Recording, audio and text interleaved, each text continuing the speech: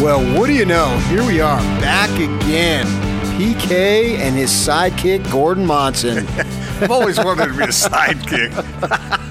Yeah, I'm riding in the sidecar, and you're driving. The Robin to my Batman.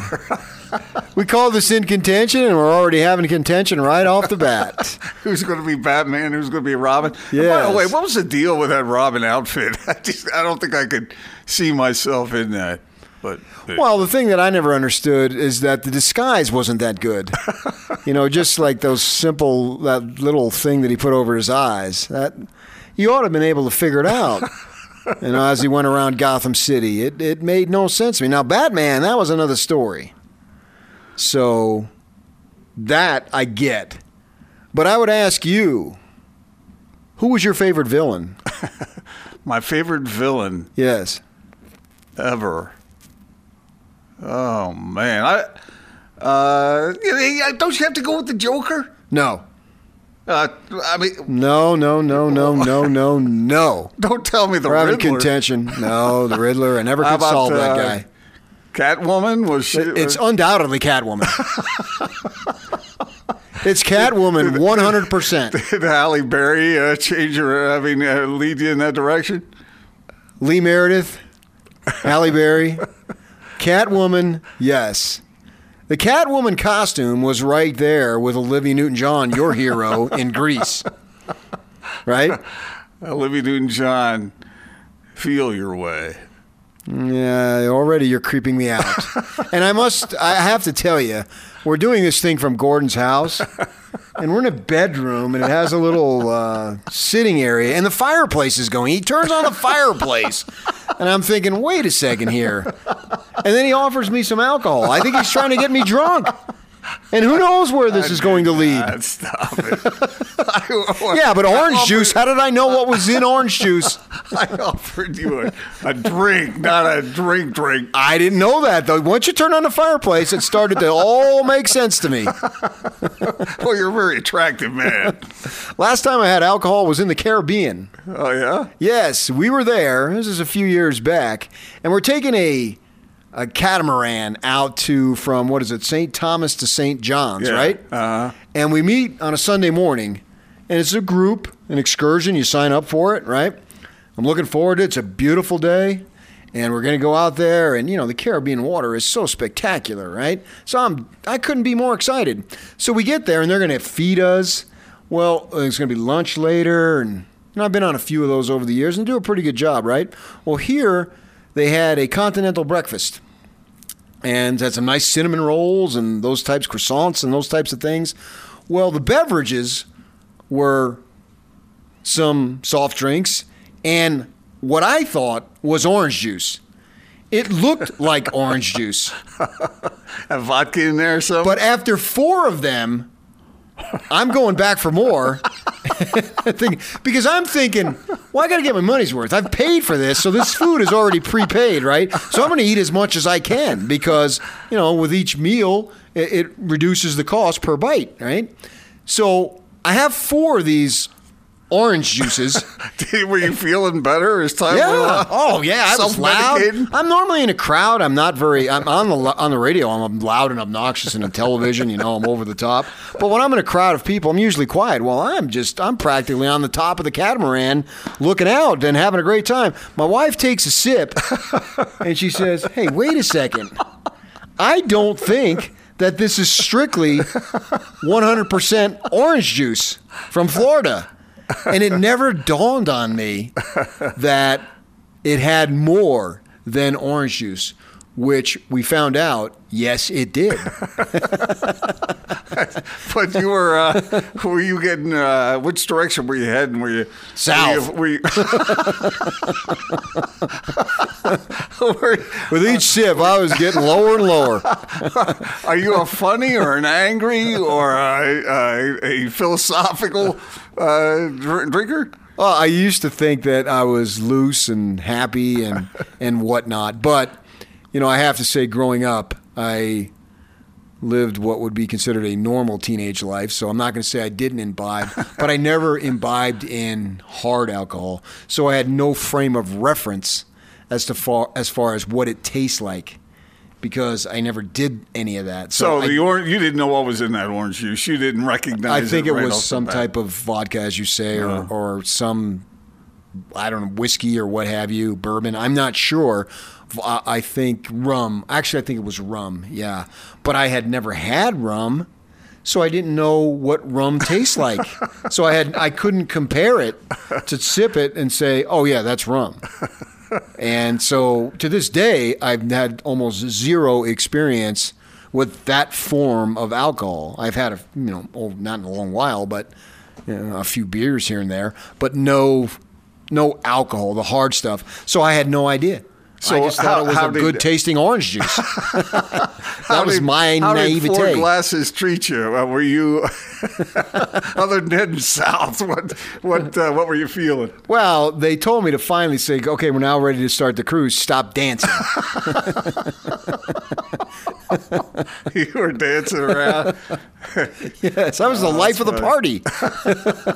And normally in crowd situations, I'm very quiet, and people think I'm shy and I don't have much to say.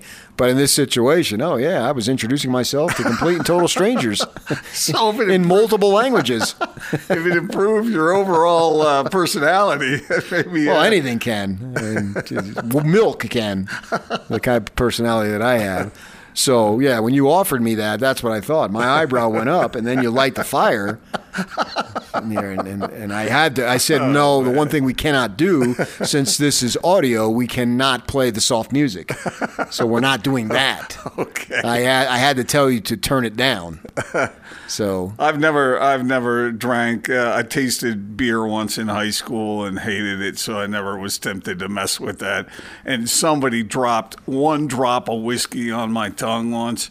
It was from back in the old days, they used to give out like little samples of whiskey or something for on airline passengers and whatnot. Mm-hmm. And I tell you, I wasn't any kind of grown man enough to be able to even endure that. So I never really got into the drinking thing. Yeah, I wouldn't have any idea what any of that tastes like to this day. If you put 3 or 4 different forms of alcohol and said one was one, and guess which, I would have no clue. So what's your favorite country music? You are a connoisseur of country music that has anything to do with getting drunk. Well, I don't know that we can say this, but Jimmy Buffett has a tune. He calls it Let's Get Drunk and So we'll leave that at that. Wait, that sound effect is worse than the actual word. I know, but they can't blame me for saying the word. The word is not a dirty word, but in the context, it's a little questionable. Luke Combs has a song out that I think they had the country awards the other night on the TV. We were watching them. This is long neck, ice cold beer, never did me wrong or something like that. So there's a lot of beer drinking tunes, that's for sure. The cliche of country music used to be, you have a 18-wheeler in there, and you have a case of beer, and you have a hot woman, and what else? Maybe a broken home. Some type of chewing tobacco. It's not that way anymore. No, it's basically pop music that is transferred over. Of course, tractors. They're sexy. Yes. I know you like that song. Yes, my wife loves that tune, actually. Yeah. Anyway. So there we are with where we're at now. So we thought we'd discuss some things of the day, and obviously the hottest topic we have going on right now is certainly University of Utah football. As the Utes, we're recording this midweek, getting ready to go down to Tucson. I'll be at that game, and we expect the Utes to roll. I'd be shocked if they didn't. They've basically rolled everyone since they lost to USC. You and I were both at that game, and what was it, 28-21, I think? 30-23, wasn't it? Oh, yeah, you're right. It was a 7-point loss, and I think that was the final. And since then, they have blitzed everyone, with the only exception being Washington, which was a 5-pointer. But even that was a little misleading because Washington scored right at the end, and I was on the field at that point, and you can tell Utah was not just playing defense, they were also playing clock. Yeah. They knew that. Remember that 19-play drive that Washington put together or something? Yeah, and you could tell Utah was not in complete and total prevent defense, but they were allowing things that if it had been one score that they might not necessarily were going to allow. So they won the ball game by 5, and you went on the road. But certainly other than that, everything has just been a complete and total blowout. Games have been boring. I'll tell you what. I always write up a little article, a column after the games. We post it on 1280 The Zone for the UCLA game because I wanted to get out of there. I didn't want to be there very long.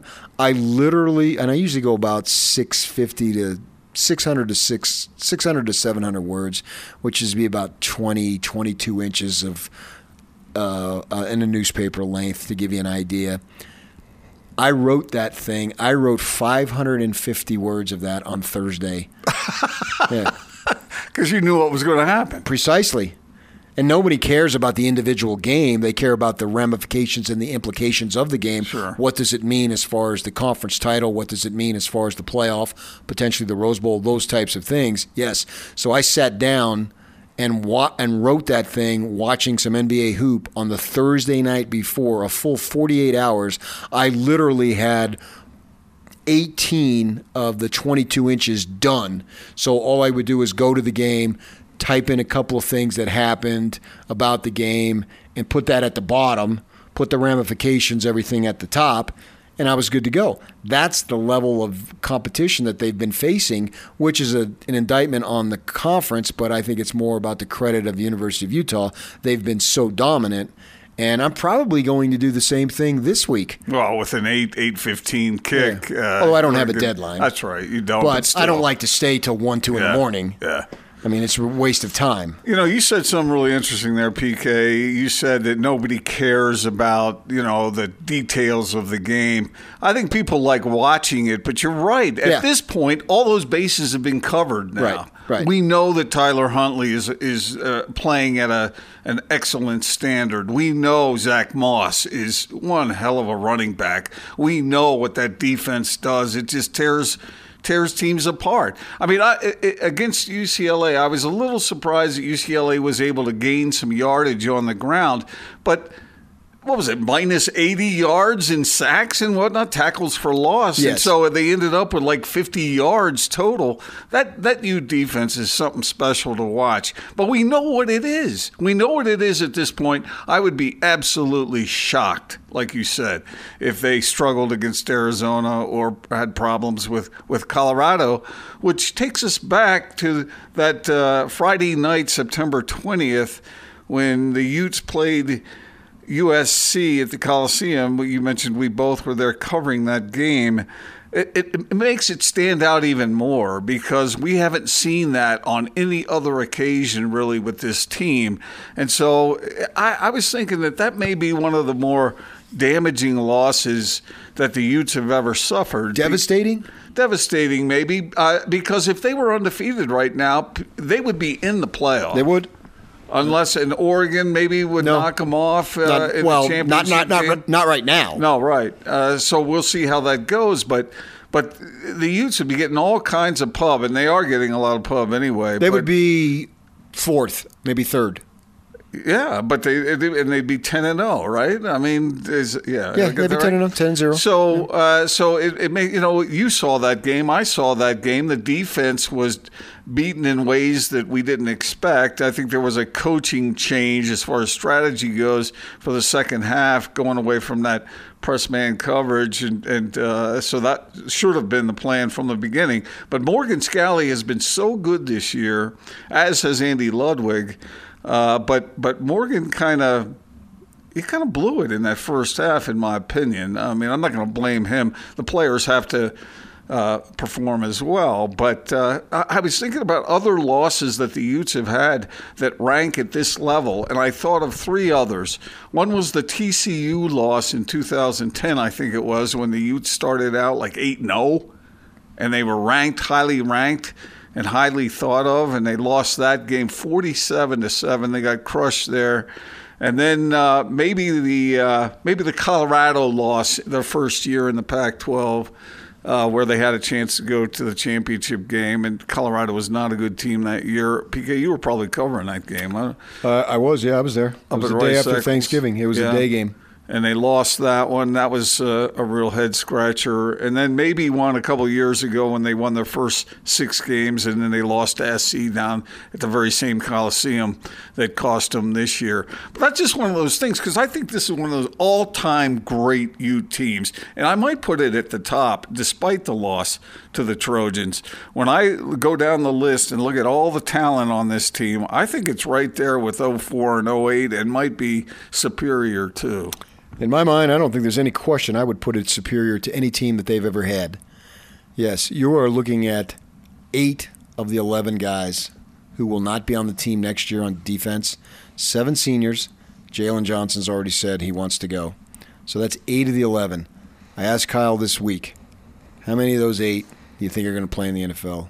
Every single one of them. That's impressive. Yes. They have 6 guys invited to the Senior Bowl. Correct. And others, like you mentioned, who aren't seniors who will be gone. Yes. So they have the complete package this year, defense and offense. And when they hired Andy Ludwig, PK, I wrote a column at that time that this was going to be a supreme move for them. And he has done a spectacular job in guiding Tyler Huntley along, putting him in places where he could thrive. And he has answered that bell in a way that a lot of people never thought they'd see. Andy Ludwig, absolutely. He's the 3rd best assistant coach hire ever made in the University of Utah football history. What were the others? Number 1. Well, let's do it reverse. More dramatic that way. Okay. Number 3, Andy Ludwig. All right. Number 2 was only here 1 season, but coaxed 8 wins out of that ball club, and that's Norm Chow. And that team was not very good. John Hayes at quarterback? Yes. All right. He got 8 wins. Great job. Number 1, Kyle Whittingham. Ron McBride bringing him aboard. From Idaho State. As a defensive line coach, then elevating him to coordinator, to the point where when Urban got the job, Chris Hill and his close advisor, 2 people, strongly recommended that Urban keep Kyle. We're going to tell him what to do. You have the right to hire your own coaches. But it was strongly recommended that Kyle Whittingham stay, which is very rare when a coach is fired. Not so rare when the coach leaves for another job, but when the coach is fired, which is what Ron McBride was in that situation, that you have a coordinator stay. You may have some others stay, but not as often does a coordinator stay. To Urban's credit, he listened to what Chris Hill said, and obviously he kept Kyle. And then we know that was, 17, 18 years ago. Now going forward here, Kyle's in his 15th season. We are doing this podcast on Wednesday, November 20th, and on Thursday, November 21st, Kyle Whittingham turns 60 years old. Welcome to the club. Some talk, I've heard it from multiple people, that if they go all the way, this is it for him. Really? Yeah. And then he'll be playing golf in Hawaii? Yes. So, PK, Yes. you know Kyle really, really well. What makes him such a terrific coach? Because remember when he first took over, he struggled at times. I mean, he had to learn the ropes as a head coach, and he sure seems like he's learned them, man. He had to grow one into hell the of a coach. position. He worried about things that didn't matter. He worried about the media, the response. His reaction, media-wise, is when attacked, to respond in attacking fashion. There's a story. I wasn't covering. I didn't have the radio then, I don't think. Maybe I did. But my assignment for the newspaper was BYU at the time, because after the Olympics we switched stuff around. And I went down to BYU and covered them. And somebody wrote something. There was a headline. It wasn't you. And he had just been on the job as a head coach. I don't even know if he'd coached a game yet. Well, it was in August. So the season hadn't even already started. And the reason why I know it was in August is because he called me and he was furious. And you told him, come on, Kyle, don't worry about that stuff. Well, the reason why I know it was in August, I'm down in California taking a beach vacation. Would always go down there and with the family. To this day, still do it at least a week a year, go in the summer, right? And so I said, well, I haven't seen it because I'm down here in California. I'm literally at the beach. And he's fired up. He's ready to do war over some headline in some story. It's been my experience that it may not continue, but at that point, newspapers came out every day. Mm-hmm. And there's always going to be another story. And the only way it becomes a bigger story is if you make it a bigger story. Otherwise, they'll just go printing other stuff, and 3 days later, they'll have other headlines, and no one will remember it. That's the nature of news, unless it's something outrageous. And this didn't qualify. When Roger Reed said Chris Burgess let down 9 million Mormons, that was outrageous, and that led to his dismissal. But this was just a run-of-the-mill story that he didn't like. Mm-hmm. So I said, whoa, let's calm down here.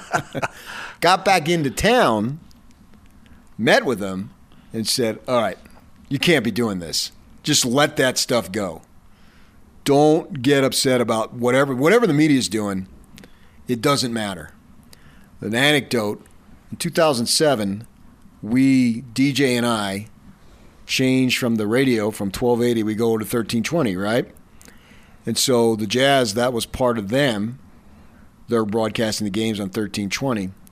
Well, part of the deal was that they ran, particularly my employment, not so much DJ, but my employment, they ran it by Jazz management. I spoke to Kevin O'Connor about this very thing. And he said, well, I've learned, and he'd been doing the job for years, so I'd learned that when it comes to dealing with the media, if we're winning, there's not a lot you can do for me or against me. If we're losing, there's not a lot you can do for me or against me. So I'm not going to worry about what you're doing. I need to worry about what I'm doing. Yeah, that's a good idea. So I don't care what you do, because if I'm winning, I'm fine. If I'm losing, you can't save my job. Yeah. So it all boils down to that. So the reason why I bring this up with Kyle, this is a small example, is that you talk about growing into the position, and I think you hit the nail on the head there. He clearly grew into what it meant to be a head coach. And now he's got it down. Yeah, he does. And he's attention to detail. Yeah. First of all, he's a smart guy. Second of all, his attention to detail. I don't think there have been times when I don't think he's been an easy boss to have. That's another story. Yeah. But don't you think he's mellowed a little bit in that regard? He doesn't seem quite as hard on everybody as he once was, because there were times when guys were just suffering. I think that is fairly recent on the suffering. So that's still a part of the makeup. A couple years ago. I mean, Ludwig's here for a reason. Yeah. And it's not simply that Troy Taylor got the job at Sacramento State. Yeah. You can believe whatever you want to believe. Tell me about it. But I know specifics. Yeah. So, guys are, once you work for somebody in a stressful environment, it's a whole other situation. But he has a handle on the program. He has a philosophy, and he has a foundation, and he's consistent. Every day is consistent. It doesn't matter what day of the week it is. Every day, the like in game week, you do different things on Wednesday than you do on Monday. But the point being, every Monday, you know exactly what you're doing, and it never changes. So he's got a philosophy which was built off of the influences around him, most especially his father. And so he's stuck to his core principles, and he never wavers. And people know what you're getting from him. There's no surprises. And he also, along with people on his staff, has an eye for talent and has the ability to see what you can become at 17, what you can become at 21. And he can change people, positions. He's done that famously now for a number of years. You remember a few years back, Eric Rowe comes to camp. In those days, they don't let you do it anymore. But in those days, you used to be able to either watch all of practice or half of it or the last half hour, 45 minutes. So I go up there, and they're in the shells, what they call the shorts and the helmets, because you have that acclimation period. So I'm looking at Eric Rowe, and he's in the two deep. He's a first-year freshman. So I talked to him. I said, "Hey, man, look like you're doing pretty well." He said, "Yeah, this is great." I said, "Did you know this was coming?" He said, "No, I had no idea what to expect." So I'm loving it. And he's still in the NFL today. He's one of their better DBs, right? So he said it was a total surprise. So I go over to Kyle, either the next day or that day, and I said, "Hey, you got this number 32 kid, this freshman. I don't know anything about him. You got him in the two deep. Must be pretty good." Absolutely, man. Scouted him in high school. We knew he'd come in. We knew he'd be an impact player right off the bat, blah, blah, blah, blah, blah. And he said, so matter of fact. And Eric Rowe had no idea what to expect. He showed up first day, not knowing where he fit in. Kyle knew. He knew, and there was no hype about, oh, they got a commitment from Eric Rowe. And you know how they hype up some of these kids these days? Jack Tuttle, the next whatever. Yeah, the next backup at Indiana. And Kyle knew that Eric Rowe had the ability to come in and be a player from day one and be a starter. And he did, played in the NFL, still in the NFL several years later. His ability to see talent is awesome. Another example of that would be Eric Weddle. Right? Oh, for sure. I mean, he grew up a UCLA fan, and UCLA didn't want him. And the Utes pluck him and bring him in, and he's starting as a freshman, eventually playing every position there is to play. So, yeah, Kyle's done a terrific job, and he's evolved as a coach, and he's probably as good as he's ever been. Speaking of coaches real quick, PK, somebody who was Kyle's defensive coordinator at Utah, Kalani Sitake, gets extended this week. This is something that you and I knew BYU should do. They did the right thing. Okay, yeah, that was a good move. I think that was smart. Obviously, we've been calling for it for weeks to extend Kalani. I don't think there's anybody better. You need to have some continuity. He provides it. The players love him.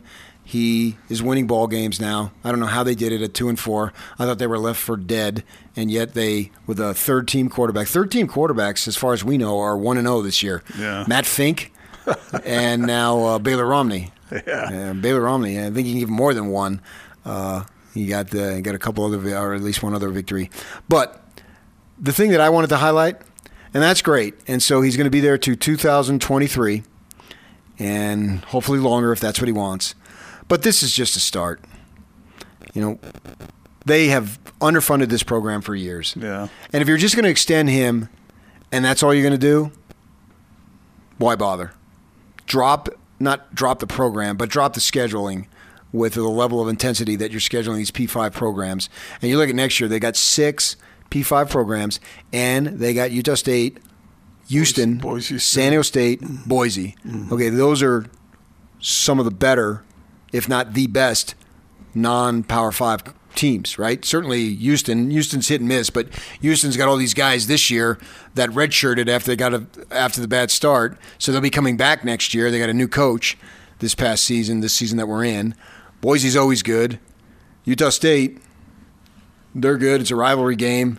And San Diego State under Rocky Long has been good now for a number of years.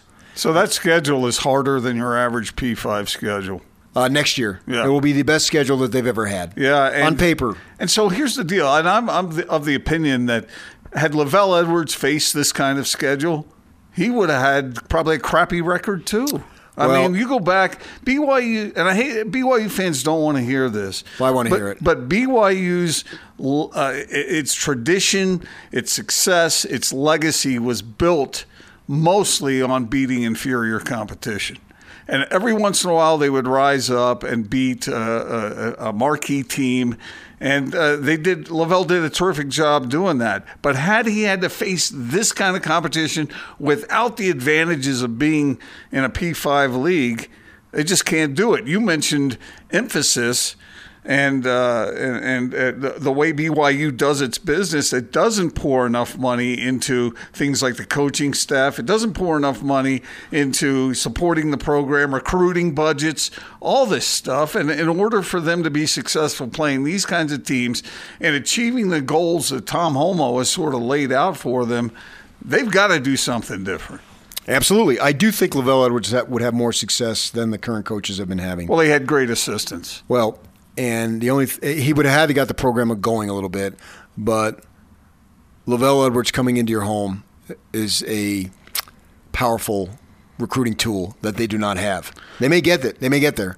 Lance Reynolds told me a story once, and Lance, as a high school player here in the Salt Lake area, was highly thought of, and he was recruited by everybody. A lot of teams wanted him.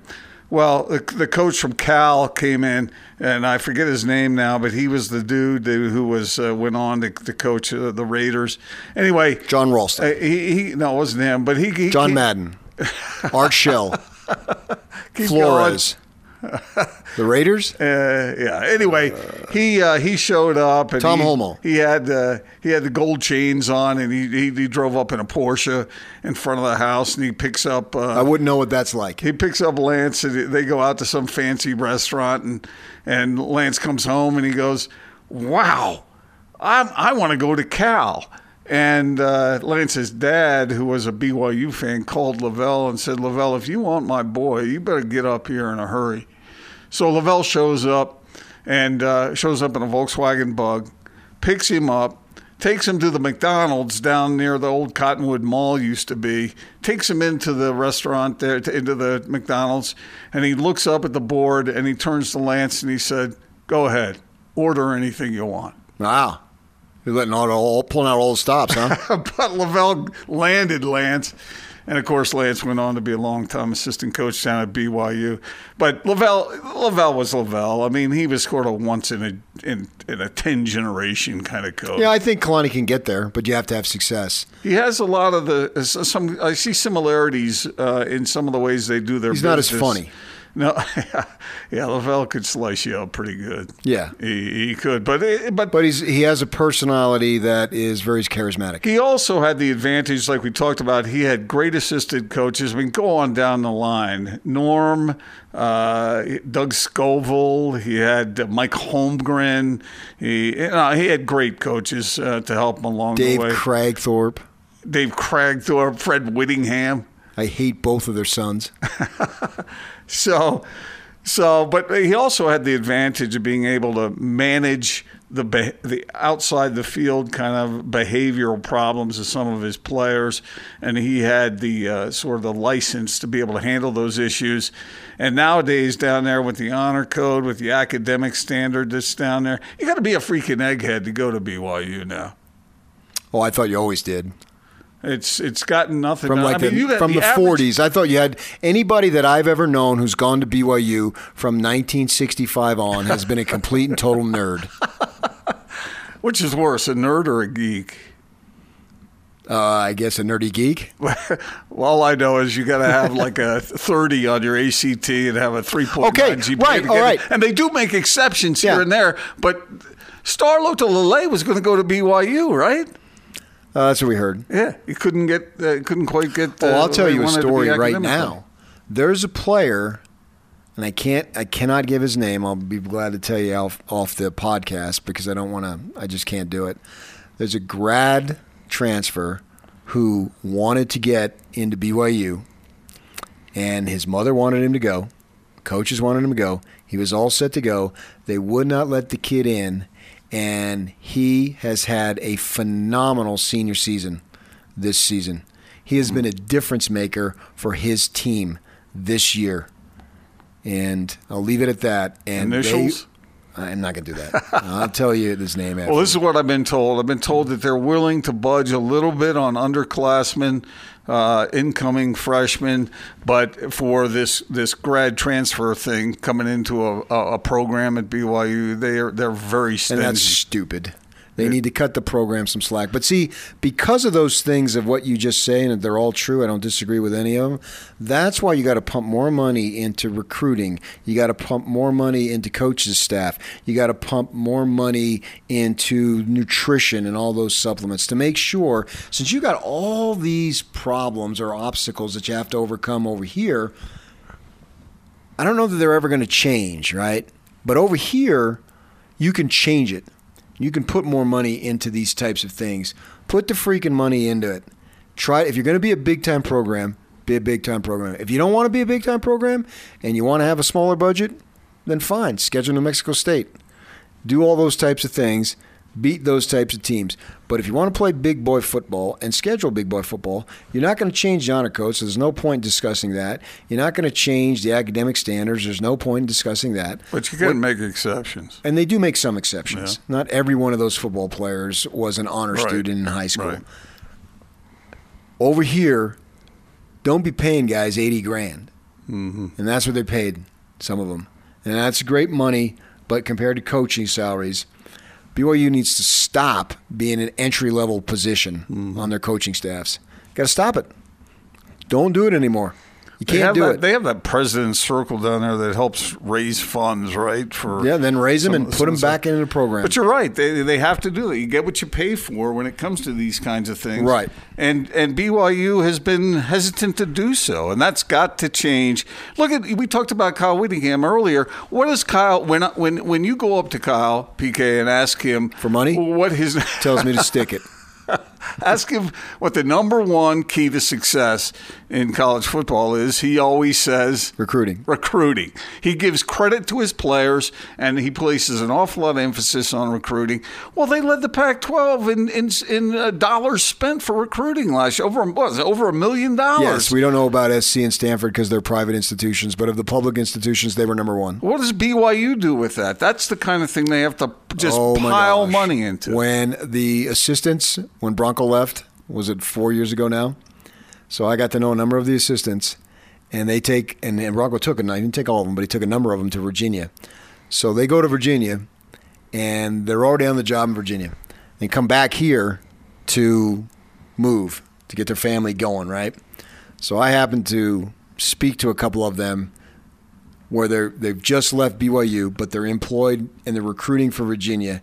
And the differences that they told me, he said, it's an absolute joke what we did here in Provo versus what we're doing in Charlottesville, and the access that we have and the money that's available to recruit, and what we had over here at BYU was just ridiculous compared to what they have at Virginia. Now, these are guys who are on the front line, and they told me this. They're also getting their salaries doubled. Yeah. That's for sure. Yeah. Literally, in one case, I know because he told me, he went from $150 to $350. Mm-hmm. And so, of course, he's going to take that job. And they're still there today. And these guys over here, they're not fighting a fair fight. And they need to change that and get off their high horse. Part of that traces back to when Lavelle was there. Yeah. What Lavelle did, and I think it was against mostly substandard opponents, but they did have some exceptions to it. But what he did was he pulled off a freaking miracle.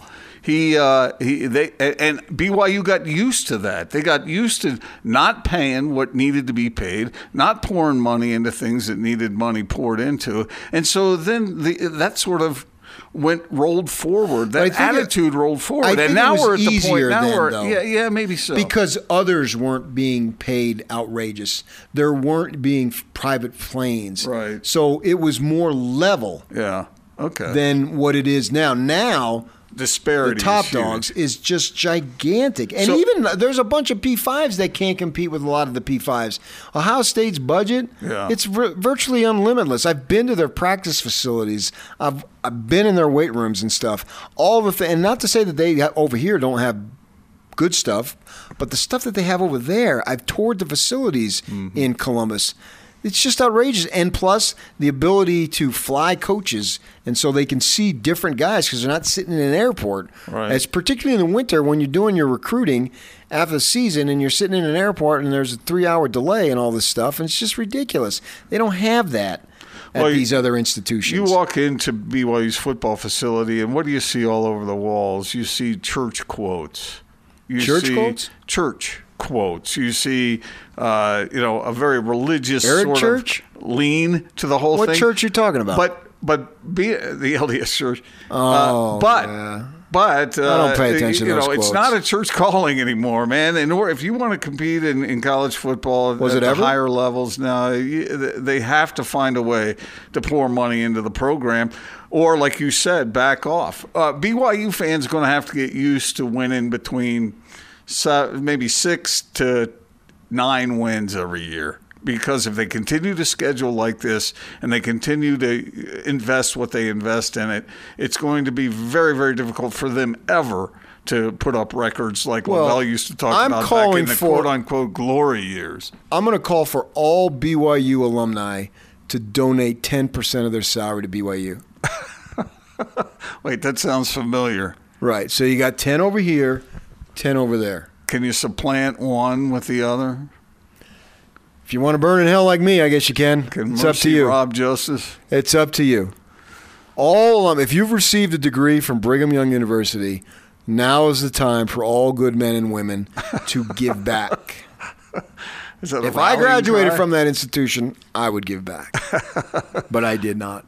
Well, I did not go to that institution. Well, something's got to give in order for fans to have their expectations fulfilled again. It just won't happen under the current formula, which is what makes the Kalani Sitake hire a good hire, because you're not going to get anything better.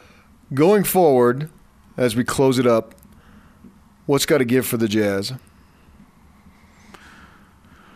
Well, they can't. Donovan Mitchell can't make 5 of 24 shots. I promise you that cannot happen, and they will win. But I also promise you that I don't think that's going to happen. Well, he said afterward the other night, he said, "I'm not going to shoot like this." Joe's been struggling. Some nights Bogdanovich is really good. Other nights not so much. They brought these guys in. They brought them in because they're shooters. Mike Conley. They brought them in because they could score, and they haven't been scoring on a consistent basis. And so that's a problem. And it's a problem that I think is temporary, though, because if I had to choose a problem between offense and defense, I'd rather choose offense because I think you can improve. If you're horrible defensively, I think it's hard to get better. Well, that was the whole emphasis during the offseason, is to bring in Conley and Bogdanovich, guys who could score, guys who could help alleviate some of the problems from a year ago. And that was all made evident to Jazz management when they saw the Jazz go up against Houston, and they could not score enough. So that's what they tried to do, and so eventually this thing has to smooth out, you would think, over time. The other thing's the bench. They have to get more consistent contributions. Bench is way too weak. Yeah. I've been saying it now for weeks. Yeah. Moutier has been sort of a nice surprise. He's been okay. But Jeff Green, of course, the injury to ED has not been particularly helpful. Prefer Ed Davis. I don't know that I'd call him ED.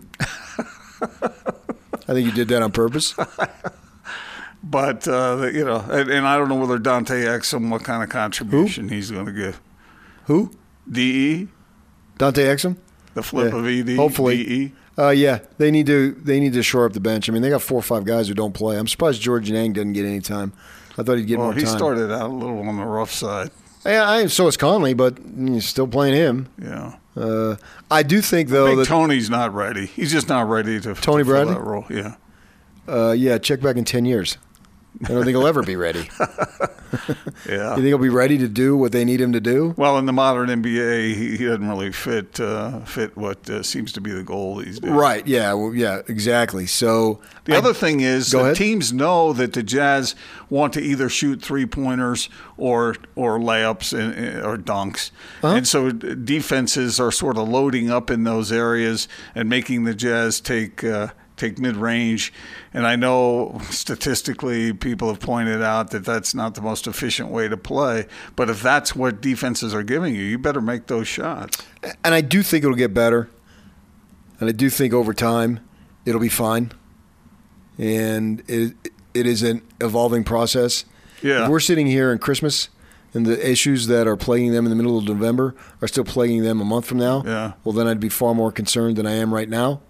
You used a key word there, PK, and it sounds like an excuse, but it's really not. A process. That's what's going on. 82-game regular season. There's going to be these undulations. There's going to be some ebbs and flows. And the Jazz, I think, over time, I talked with Quinn Snyder the other night, and he said that he understands that this is sort of an ascent that they're trying to make, and it isn't going to be completely steady. There's going to be some off nights, but I would be shocked come February if this team is not moving along in a positive direction. Okay, to close it up, I'll give you about 2 minutes to let us know where you stand on the impeachment hearings.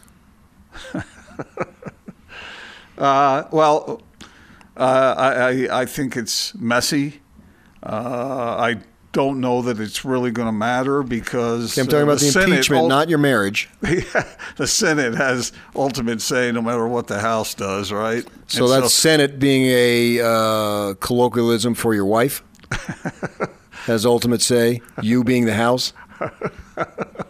You're talking about your marriage here, aren't you? No, not at all. I thought we were talking about impeachment. Okay. Who has the say in your marriage? I got to hear this. Oh, man, I lost the power a long time ago. Right. So you're the House, she's the Senate. Okay, I didn't know what you were getting at there, but so be it. 435 over there, 100 over there. Okay, there you go. A simple mathematical equation. Gordon Monson, adding it up, the results will be what they are and were. Thank you. Thank you for listening. We hope you enjoyed it. Come back. We'll do another one here in a few days. And In Contention with Gordon Monson and his sidekick, PK. Nice. I'm riding that motorcycle now, baby.